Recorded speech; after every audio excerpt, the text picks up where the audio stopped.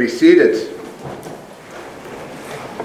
The blessing of being God's people, we are gathered in His presence to worship Him. Let's now take His word and turn together to our passage, which will be our passage for this whole Advent season. That is Isaiah chapter 9, verse 6. We'll turn to Isaiah chapter 9, verse 6. So as we looked at last week, we are using this Advent season to look at Isaiah's prophecy of the birth of Jesus. And we're going to focus on the four titles that he divinely inspired and divinely given, and he gives to Jesus in this passage of Wonderful Counselor, Mighty God, Everlasting Father, Prince of Peace. So we began with that first title of Wonderful Counselor. And we looked at the term wonder, which means a supernatural wonder. In this case, a supernatural wonder that the one that's being pointed to is the one we know, God incarnate, born in the manger in Bethlehem. And biblically speaking, and always speaking, this is the wonder of wonders, isn't it? That we are so loved. God is so faithful to us, so dedicated to us, so devoted to us, that He gave His Son to be born in that manger in Bethlehem. And not only was He given in that wonder of wonders, He is wisdom incarnate as well. That He is the wise counselor of our faith and life, that we depend upon the wisdom of this incarnate God. And that brings us this morning to the second title here applied to Jesus that Isaiah uses. And that is the title, the term, the description of Mighty God. So as we prepare to look at that, let's pray for the Lord's blessings in our time in His Word. Lord, we indeed come to You now and pray for Your blessings. This is something we do every week. We open our Bibles, we read it, and we hear a sermon. Lord, as familiar as it is, may it not be something we take for granted. May it not be something that we just overlook. May this be the climax of our week. That we have the privilege of hearing Your word read, hearing Your word preached, and through Your Spirit, us be able to hear it and understand it, to be convicted by it, and have it applied to exactly where it needs to be applied. Be at work in this way, through me as Your messenger, and through Your people as Your flock. And may You be glorified in all this. We praise now in Jesus' name. Amen. So Isaiah chapter 9, verse 6. We'll stand together now for the reading of God's Word. For to us a child is born, to us a son is given, and the government shall be upon His shoulder, and His name shall be called Wonderful Counselor, Mighty God, Everlasting Father, Prince of Peace. The grass withers and the flowers fade, but the word of our God endures forever. Amen. You may be seated. You may not be all the way familiar with the term or the concept of redundancy, but you are probably more familiar with it and how it works. Redundancy is a system design in which a component is duplicated, so if it fails, there will be a backup. So it's a safety component, and it's there to make sure that the machine, the function, the application, whatever is applied to, does what it's supposed to do. It stays on the right track. It continues in the right way. Even if there's a malfunction along the way, redundancy helps make sure this machine, this function, this application does what it's supposed to do. Because if something goes wrong, and inevitably something will go wrong, redundancy is there to keep it going. So again, we may not be all the way familiar with it in terms or whatever, but we're familiar with it, the way it works. It's in all sorts of machines and functions and applications. If it wasn't for redundancy, a lot of things we would expect to be working would end up not working. As we look at Isaiah's prophecy, and especially the description of the child in the manger as being mighty God, it may sound redundant to us. It may sound redundant to us because this is a familiar story to us, doesn't it? If we've ever been in church around the Christmas season, this sounds familiar. That this child prophesied by Isaiah, this child to be born, the son to be given, is Jesus Christ. And we know that this Jesus is God. And that he is the second person of triune God. That there are three distinct persons in the Trinity, Father, Son, and Holy Spirit. And they are indeed the one true eternal God, same in substance, equal in power and glory. And it's this Jesus Christ, the second person of the Trinity, who was born that first Christmas over 2,000 years ago. That's familiar to us, isn't it? That tends to be a redundant truth. We hear it every year. We hear it every year around this time. We read it. We know the Christmas story, right? We're familiar with it.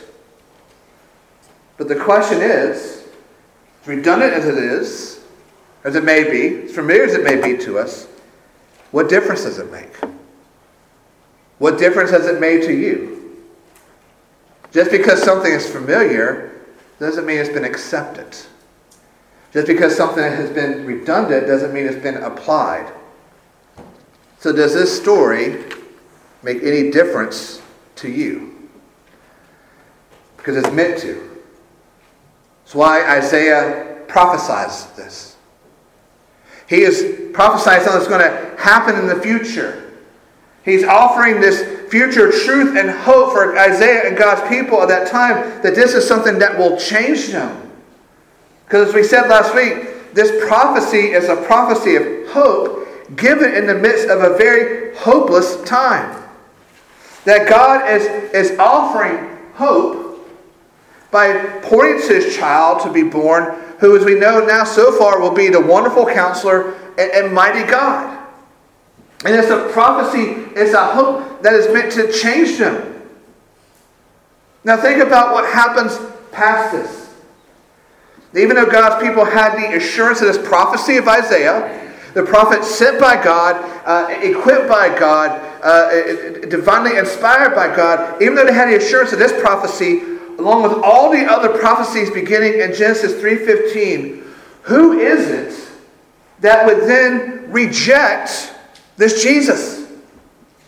It was them. It was God's people. The very one these prophecies were given to, this prophecy of hope. For to us a son is given, to us a child is born. This prophecy of hope that this one coming is the mighty God. Those same people who had those prophecies, who heard it, who read it, who studied it, were the very ones who would reject this child. Even though they had those redundancies there, they had that emphasis there, they chose to ignore it. That is why we need the same redundancy as well.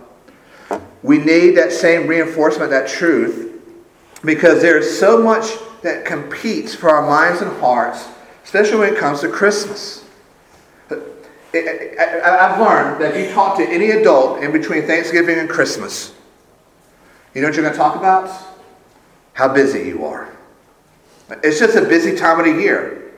And it seems like there's not enough time to do all that you need to do or even want to do. It can get overwhelming. It's also a very commercial time of the year. Because what does the world tell us? Well, the world tells us that the joy of the season is equated with materialism. And joy only comes by having more and more and more. And if you wake up on Christmas morning and there's not a new vehicle in your driveway with a red bow around it, then your spouse really doesn't love you and you should probably get a divorce, right? It's materialism. There's also a time of the year where it isn't joyful for everyone. Families are tough. Families are dysfunctional. There's tension in the family. We've got to be around them at Christmas, don't we? There's grief. There's anxiety. There's depression. It's not always the most wonderful time of the year. For some people, this is one of the darkest times of the year. And all that is competing during this season. There's a lot that is working against the hope of this prophecy. And here's the good news. God knows that. The sovereign God knows how busy we are. Sovereign God knows how materialism is fighting with us. God knows how dark it can be for us. God knows the works of Satan against this time. So what's he do? he builds into the gospel of Christmas redundancy. Because over and over again in the Bible, we are taught, we are reminded, we are assured that this child born, this son given to us, is God himself. From Genesis 3:15 onward throughout the rest of Scripture, again and again, taught, reminded, and assured that this is Emmanuel, God with us. This is Jesus, the Savior of sinners.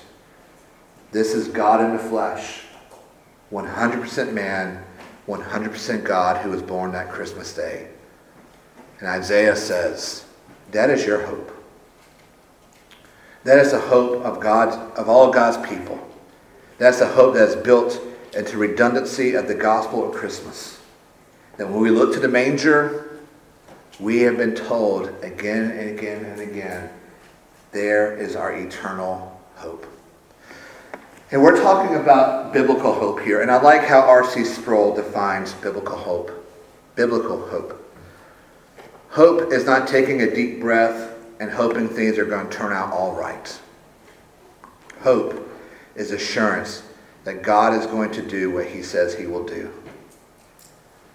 And what does God say he will do here? To us, a child is born. To us, a son is given. And this is the mighty God. Our hope is meant to be secured in the who of Christmas. No matter how busy we are, no matter the materialism, no matter how dark it may be, the hope is we look to Christ, born in that manger, to be our Savior. Isaiah gives us hope in the 4 titles. We look here at the second title that describes who Jesus is and his mission, that is, Mighty God.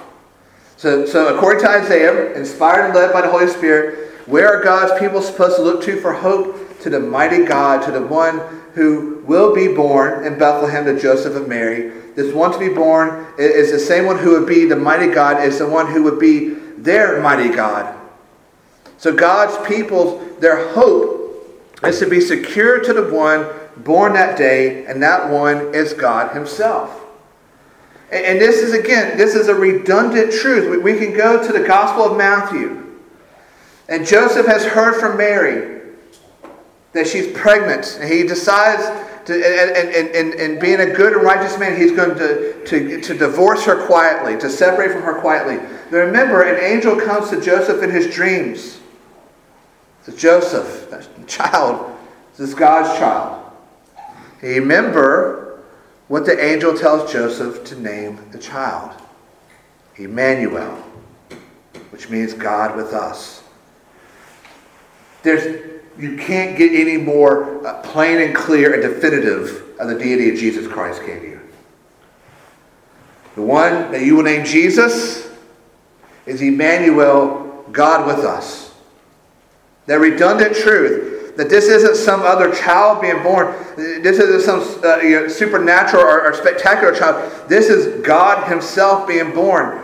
We see that definitiveness there with the Gospel of Matthew, but we can see it here in the way Isaiah talks through this prophecy. Because the word he uses for God here, and mighty God, is the name El.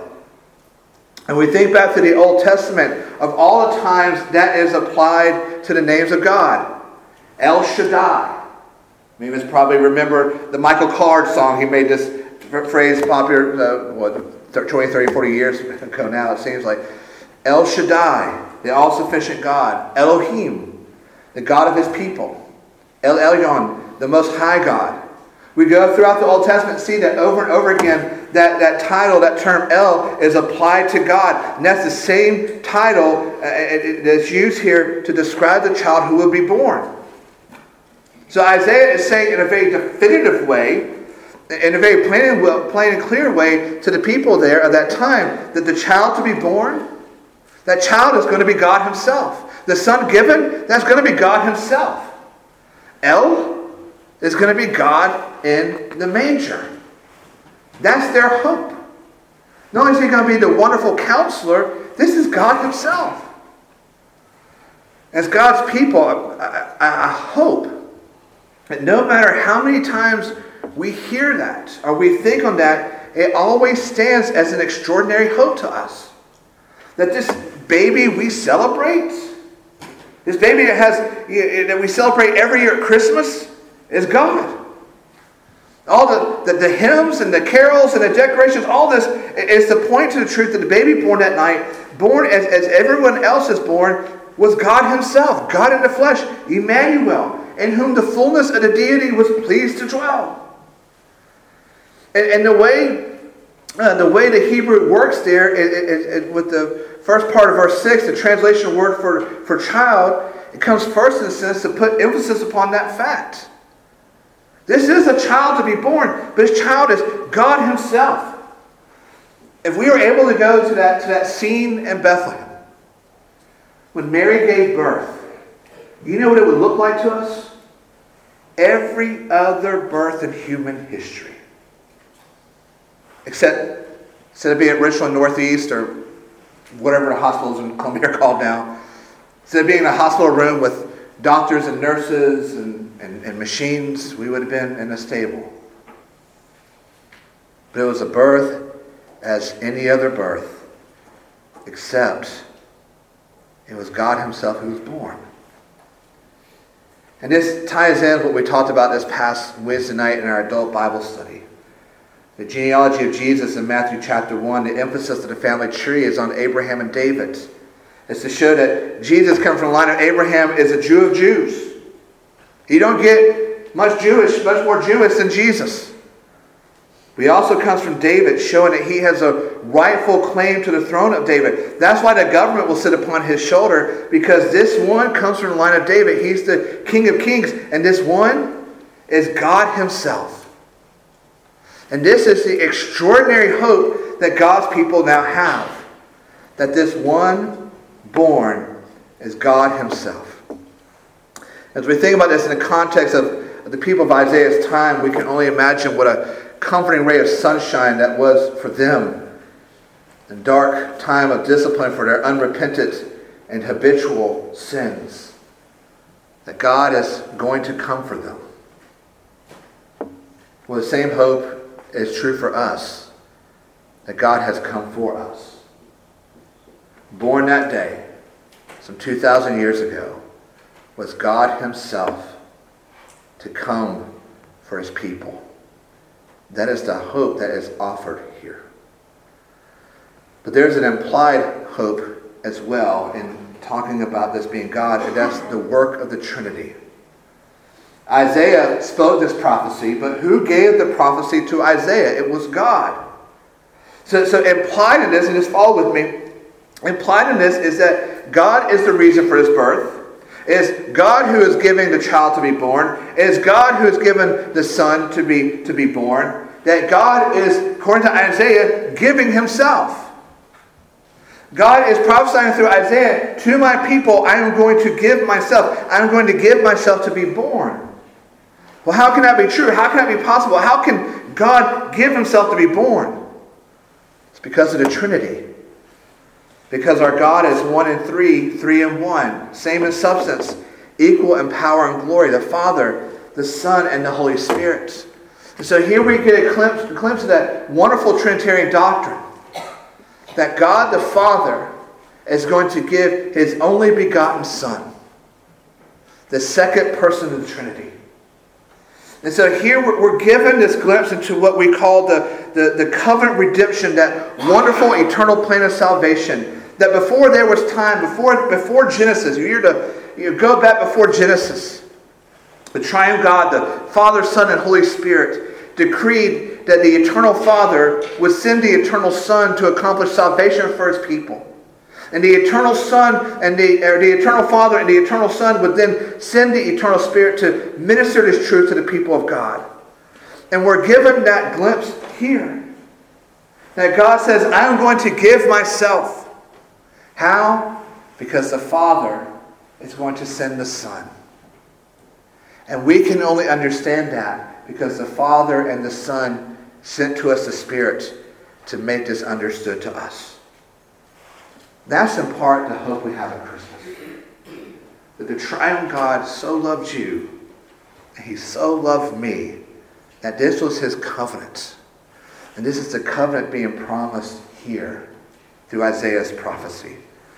I think that's important for us to understand, in part because of that, but also in part because there are other religions out there who say that the Trinity is not present in Scripture. All you have to do is say Isaiah 9:6. What do you do with that? What do you do with that beautiful refrain that we heard last Sunday from Handel's Messiah? Wonderful Counselor, Mighty God. Here is the Father, the Son, and the Holy Spirit coming to be the hope of his people to save us. And Isaiah describes this hope that the God coming is the mighty God. Again, that may seem to be a redundant truth to us, right? Of course God is mighty. We would say that. We don't think our God's a weakling, right? But how far does that truth stretch for us? How much of our faith and life does this truth touch and shape, conform, and comfort? Think of it this way. When's the last time you stopped and reflected on the mightiness of your God? Do you live as if your God is indeed the mighty God? I will confess to you, I can struggle with that. I can struggle with living my life as if God is mighty as he says he is. I can preach grace to you all day long. But I can also tell you, I can act as if my salvation at times depends on my good works. I can live as if my ministry is solely dependent on what little pathetic skills I may have. I find I can pray as if there's a limit to what God can and will do. And maybe I should shoulder that burden. I can do things thinking that I alone am strong enough, smart enough, wise enough to do it. I will confess I can live like a Christian who has a weak God. And I can tell you living like that can lead to a lot of hopelessness. And that's the hope we have here. That even if we may feel that way, act that way, it doesn't change the objective truth that our God is the mighty God. And the people of Isaiah's time were living in full reflection of their own weakness. Try as they could, they would not stop sinning. And as they kept sinning, it would grow and grow and grow like a snowball running down a hill, picking up more snow and more speed, more speed, until it becomes out of control, this big snowball out of control. How far does it go for them? We go through and look at them. They'll worship God. Things are going well. Then they're tempted to worship other gods. Maybe they deal with that temptation for a little bit, but they eventually end up worshiping other gods. How far does that go? At times where they even sacrifice their own children in worship. As a father, and I really hope just think as a human being, that boggles my mind. That anybody, much less the people of God, could reach a point where they look at their children and go, I'm going to sacrifice you in worship. I'm going to sacrifice you for this other God. Think about how far you have to fall to be able to do that. Think about how weak you have to be to do such a thing. But may I offer this? God's people still do it. We don't put our children on the altar and sacrifice them with a knife. But we can offer our children to the world and allow the world to define and shape and guide them more than the church does. All in the hope that they'll be liked. They'll be successful. They will gain some sort of worldly acclaim. We may not put them on a table and put a knife to their throats. But when we hand them over to the world, it's just as good as sacrificing them, isn't it? And it all comes from weakness of faith and weakness of obedience. And that's where Isaiah's people found themselves under discipline of God. They had tried to do their own thing. They tried to go their own strength. They tried to go to do it all on their own. Where did it lead? It leads to here, where they're being disciplined by God. And they are confronted with their weakness. And yet here comes God. In His grace mercy, and love. And he gives them the hope of strength. Not that he's going to make them strong, but he's coming to be strong for them. They've reached a point they realize they can't do this. And God says, you can't. But I can. And I will. It's interesting. We go to the Christmas story in the New Testament. We go through the characters involved, and they speak about the meaning of this event, and they're witnessing and participating in. It's such an example of Mary and her Magnificat. We find they often talk about the mighty acts of God on behalf of his people. For them, in the Christmas story, they think back to God's mighty work of deliverance from Egypt, of his mighty work of driving enemies from the land of promise, for his mighty work of keeping his people year after year. So those characters of that first Christmas, when they come to celebrate the mighty God, they do so by thinking about how the mighty God has done all these mighty works. But it draws their attention to this. This mighty God is now doing the mightiest of works. The deliverance from Egypt pales in comparison. The defeat of the enemies pales in comparison. They all pales in comparison to this, that the Father is sending his Son to save his people from their sins. This is the mightiest of acts. And the hope offered here for us is that this same God is offering us the same hope through faith in Jesus Christ. And the extent of this might is seen in the Hebrew word used here for mighty. It's the word used to describe a hero, a mighty man of valor, of warrior. We can think of it as being singing with Handel's Messiah. His name shall be called not just mighty God, but warrior God. We're talking about warriors, a warrior on the level of a Navy SEAL, of a Ranger, of a Green Beret, of a seasoned, chiseled warrior who will always run to battle. As we're running away, they're running to it to save and to protect their people. So why does God become a man? Why is the baby born in that manger? To be the mighty warrior. To be the warrior God to come and fight for you. Because he has seen how weak and pitiful and unable we are. So God comes to be your mighty warrior, to be your mighty God. That's why Paul can say with all confidence, if God is for us, who can be against us? With God on our side, who can stand against God's people? What can stand against God's people? No one and nothing. And that is the hope offered to us here. That baby born is God, the mighty God, the warrior God. This is the second Sunday of Advent. We're halfway there, y'all. 2 weeks and a day, and we're at Christmas. But the second Sunday of Advent, where's your hope? What is your surety based upon? That you're a good person? You come from a good family? You have good works? People respect you? Where to go to what is offered here? That Jesus Christ is our only hope. Because he is God in the flesh. He's Emmanuel. He was born to be your warrior.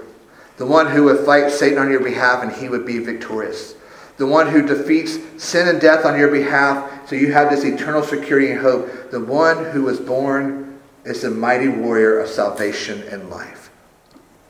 And we cannot find any more hope than in that. And that's the hope offered here. That hope that comes through believing in who Jesus is and what he has done for us. That hope that is redundant. Because what do we need to hear over and over again? You are so loved. You are so cherished. You are so important to God that the Father sent the Son to be born in the manger, to be your wonderful counselor, and to be your warrior. That is the hope of Christmas. Let's pray together.